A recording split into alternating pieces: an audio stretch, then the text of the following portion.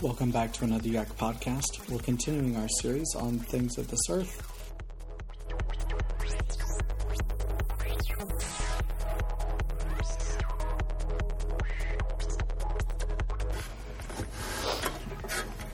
We've talked a lot about gifts the past few weeks. What are good things that God has given us, and how do we go about enjoying them? We've discussed how we handle gifts while concerning ourselves with the things of heaven while dealing with the things of earth. So here's a question that is bound to pop up. What about wealth? Seriously, how many gifts are too many gifts? Does the enjoyment of gifts go against the Bible's voluntary call to give up all that we have for the sake of the kingdom? So that was your first fill in the blank. What about wealth? Second fill in the blank is this. What about self-denial? What about self-denial? Are we supposed to enjoy our gifts without limitation? Denying ourselves good things is called upon in Scripture. So how should we move forward? Today I hope to show you that calling people to enjoy all that God freely gives can actually advance the mission of God among the nations and strengthen big-hearted, sacrificial, and open-handed generosity. This is the next fill in the blank, and it's your biggest one of the evening, and this is this. Missions work, that is work where the proclamation of the gospel is central, has always gone hand in hand with culture building, with the giving and receiving of gifts. It has always gone hand in hand with culture building, with the giving and receiving of gifts. Remember how we talked about last week the distinction between creation and culture? How creation, gifts of creation are things that God has created. The mountain, the stars, the relationships, the good food that we eat. Culture comes in when it's us mimicking the Creator and creating things. We create culture. God gave us steak. Culture gave us seasoning and practices and sticks of butter to throw on the steak to make it be able to cut with a spoon. Culture gave us, movies to watch and books to read. So again, hand in hand with culture building. So as we expand culture, wells are culture. Good things like that. Clean drinking water. Medicine is culture. So mission teams around the world go to places without access to clean water. Build wells, culture building, and tell people about Jesus. Christians were at the forefront of education as they built schools in areas that were illiterate. Again, missions and culture building, hand in hand. Most hospitals, even in our own city, have the names of church denominations that originally founded those hospitals. Again, missions work with culture building. Mercy ships, free clinics, and other medical teams serve globally, bringing culture and Christ with them wherever they go. It is very apparent that culture building and kingdom building go hand in hand. So understand that they are not at odds. God's gifts through culture, clean water, medical advancements, movies depicting biblical themes, worship songs, and schools all work to bring the gospel to people and make it tangible. But we aren't in the third world. No one brought you the gospel by building you a well. You were born into affluence. So how do we use the gifts we are given in abundance and take for granted? Let's look at the biblical self-denial first and figure out what is biblical self-denial. So we're going to talk about biblical self-denial. This is your next fill in the blank. Joe Rigney defines it as biblical self-denial is always the giving up of the lesser, legitimate joy for the sake of the greater one. Biblical self-denial is always the giving up of the lesser, legitimate joy. It's not a sin, for the sake of the greater one. It's fasting so you can enjoy time with the Father and more greatly appreciate your next meal. It's choosing not to enter into a relationship at a certain point of your life so you can best give all your time to the cause of the kingdom. It's not buying that new video game, but instead donating the money and time to build a shed for a tornado victim.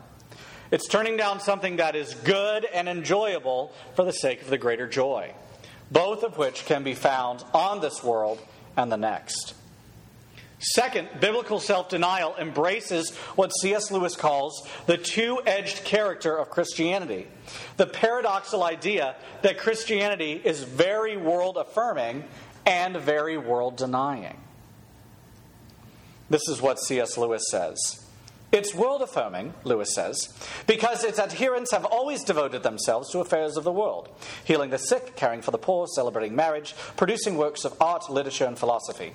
It's world-denying because its central image is an instrument of torture and death, because it calls for fasting as much as feasting, and because it calls its practitioners to lay up treasures in heaven and not on the earth.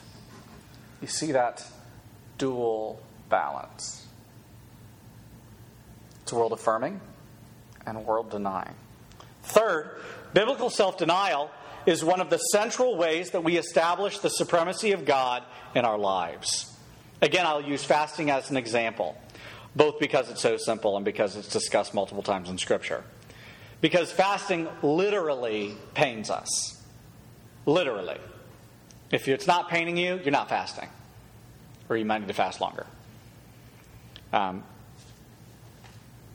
For the purpose of reminding us who is supreme. So it pains us for the purpose of reminding us who is supreme. Self-denial of many good things can serve the exact same purpose. Does that make sense? So self-denial reminds us what's preeminent. Fourth, when we leave good things for the sake of Christ, God gives us back good things with interest. Look at Mark 10, 29 and 30. After meeting with the rich young ruler who turns down Christ for the sake of his riches, Jesus says this to his two disciples in response to one of their statements. Truly I say to you, there is no one who has left house or brothers or sisters or mother or father or children or lands for my sake and for the gospel who will not receive 100-fold now in this time houses and brothers and sisters and mothers and children and lands with persecutions, and in the age to come they'll receive eternal life. Matthew 10, 29 through 30. You give up something good for the sake of someone or for a relationship with God, and the fact is you will be rewarded for it. Scripture says it. Even in the midst of persecution. Am I saying,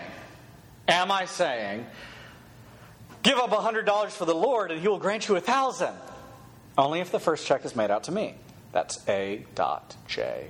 Swanson. Just kidding. No, I'm saying that He will grant you greater gifts, whether that's emotional or literal, or something else that Christ comes up with that you couldn't figure out. Lastly, biblical self-denial is glad-hearted.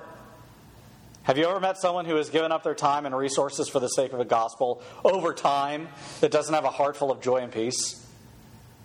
Not only does it produce a glad heart because you recall what is preeminent, but that spreads that joy of understanding and enjoyment of the preeminent, namely Christ, to others.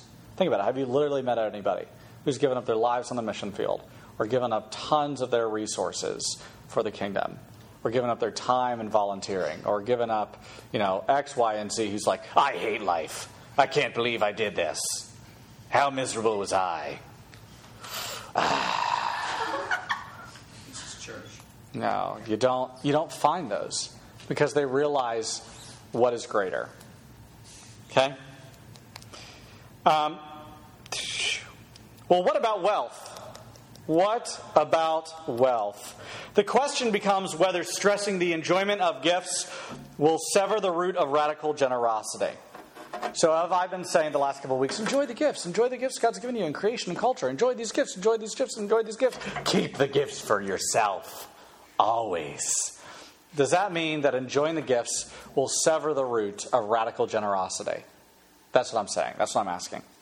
Does the command to enjoy gifts go against the command to store up for yourself treasures in heaven? Before I get into this, I want to stress something. Anytime you speak about money and then put it out in a book form or on the internet or in a talk, there are going to be people who balk up against what I've said. That's fine. I want to make sure you know that I am not here to give a whole series on wealth which I would do for adults. Fact is, most of you don't have $20 in a stable bank account. So the focus of my discussion on wealth is whether it is good and how to make it and how not to make it an idol. We are going to address 3 facets of wealth. So 3 facets of wealth. Okay? Again, this is more wealth broadly because most of you are po. You can't afford the O and the R. Okay? You're just po. Okay? First one is wealth, and this is your next fill in the blank. Wealth is more than money.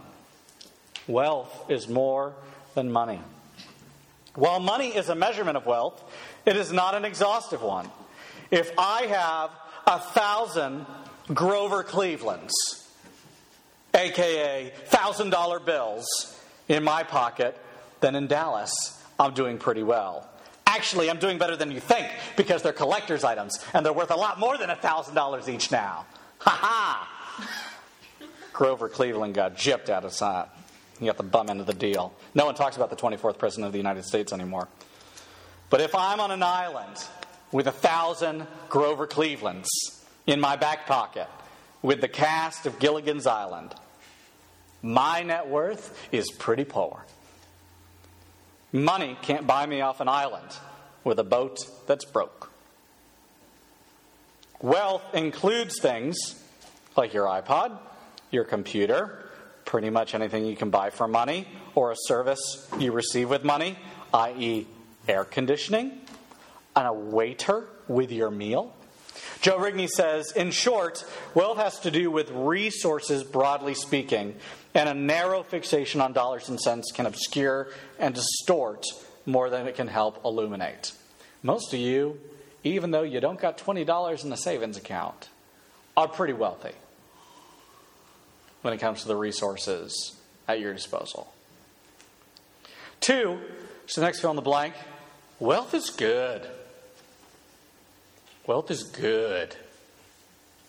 You can put more than 2 O's in it if you want. Okay? Good. Deuteronomy 8:18.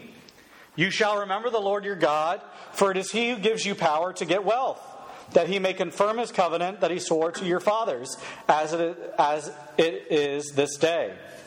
Psalm 112, 1 and 3, praise the Lord. Blessed is the man who fears the Lord, who greatly delights in His commandment. Wealth and riches are in His house, and His righteousness endures forever. Proverbs 14, 24, the crown of the wise is their, wait for it, wealth. 1 Timothy 6, 17, as for the rich in this present age, charge them not to be haughty, nor to set their hopes on the uncertainty of riches, but on God, who richly provides us with everything to enjoy.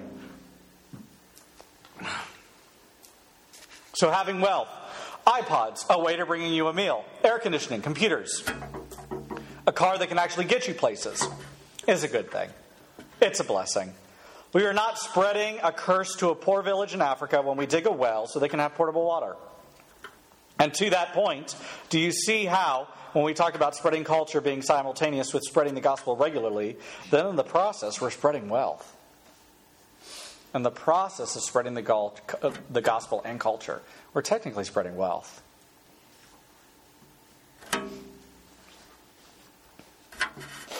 Wealth is dangerous. It's the last one. Point 3. Wealth is dangerous. 1 Timothy 6, 6 through 10.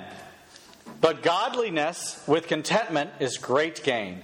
For we brought nothing into the world, and, believe it or not, this is true, we cannot take anything out of the world. But if we have food and clothing, with these we will be content. But those who desire to be rich fall into temptation, into a snare, into many senseless and harmful desires that plunge people into ruin and destruction. For the love of money is the root of all kinds of evil. It is through this craving that some have wandered away from the faith and pierced themselves with many pangs. Matthew 6:24. No one can serve 2 masters, for either he will hate the one and love the other, or he will be devoted to one and despise the other. You cannot serve God and money. As good as wealth is, it can keep us from entering the kingdom of God. And Paul tells us that if you see an evil walking around in the world, there is a good bet that the love of money is lurking somewhere underneath it. If you see an evil in the world, there's a good bet that the love of money is lurking somewhere underneath it. You can think of any evil. So how do we combat the dangerousness of wealth? I think there are two ways, and then the next fill in the blanks. I'm going to give them to you in quick succession.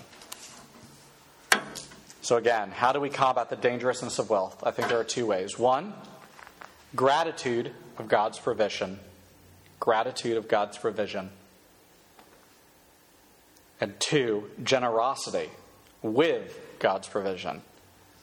So gratitude of God's provision and generosity with God's provision. I know I'm being a really poor, Presbyterian by not giving you another G and a third point, but we're going to leave it. I couldn't think of one, if I'm being... Just got nothing. Huh? Gratitude with God's provision means reminding ourselves where the blessing comes from. It all comes from God. Your ability to think and reason the way you do, your drive, your breath, all a gift. You should remember this regularly and be grateful for it. For as Job says, the Lord gives and the Lord takes away. We need to guard our hearts into believing that we deserve such gift of a wealth. We need to guard our hearts from that. Because in this culture, it's so easy to be like, I deserve that. You deserve nothing.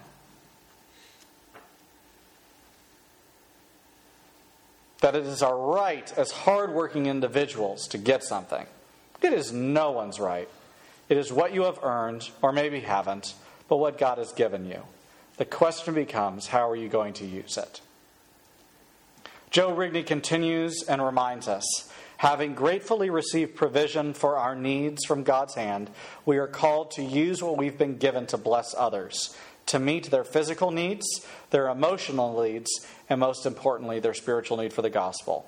Dr. Luke reminds us in the book that bears his name in chapters 12, 33, and 34, sell your possessions and give to the needy. Provide yourselves with money bags that do not grow old, with a treasure in the heavens that does not fail, where no thief approaches and no moth destroys. For where your treasure is, there your heart will be also. So where is your heart when it comes to self-denial and wealth? And that is the question we will discuss in transformation groups. Okay?